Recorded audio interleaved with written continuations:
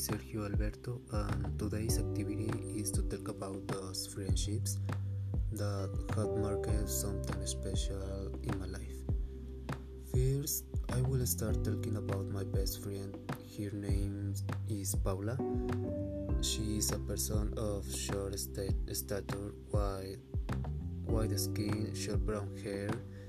She is a very smiling, social, imperative, and very relieved person.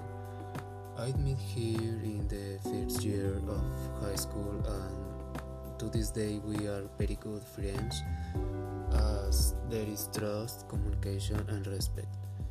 Otherwise, I will talk about very different friendships.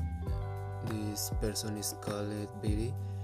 I met her when we entered the university. At first, she was very friendly, attentive, funny, among other things. There were days when she was very carried away with me and began to disrespect me. Personally, it is something that I cannot bear. I cannot bear to be done by me and other people unless I get carried away because I have to put with me. Before the quarantine started, I stopped talking to him and keep me distance. Thank you.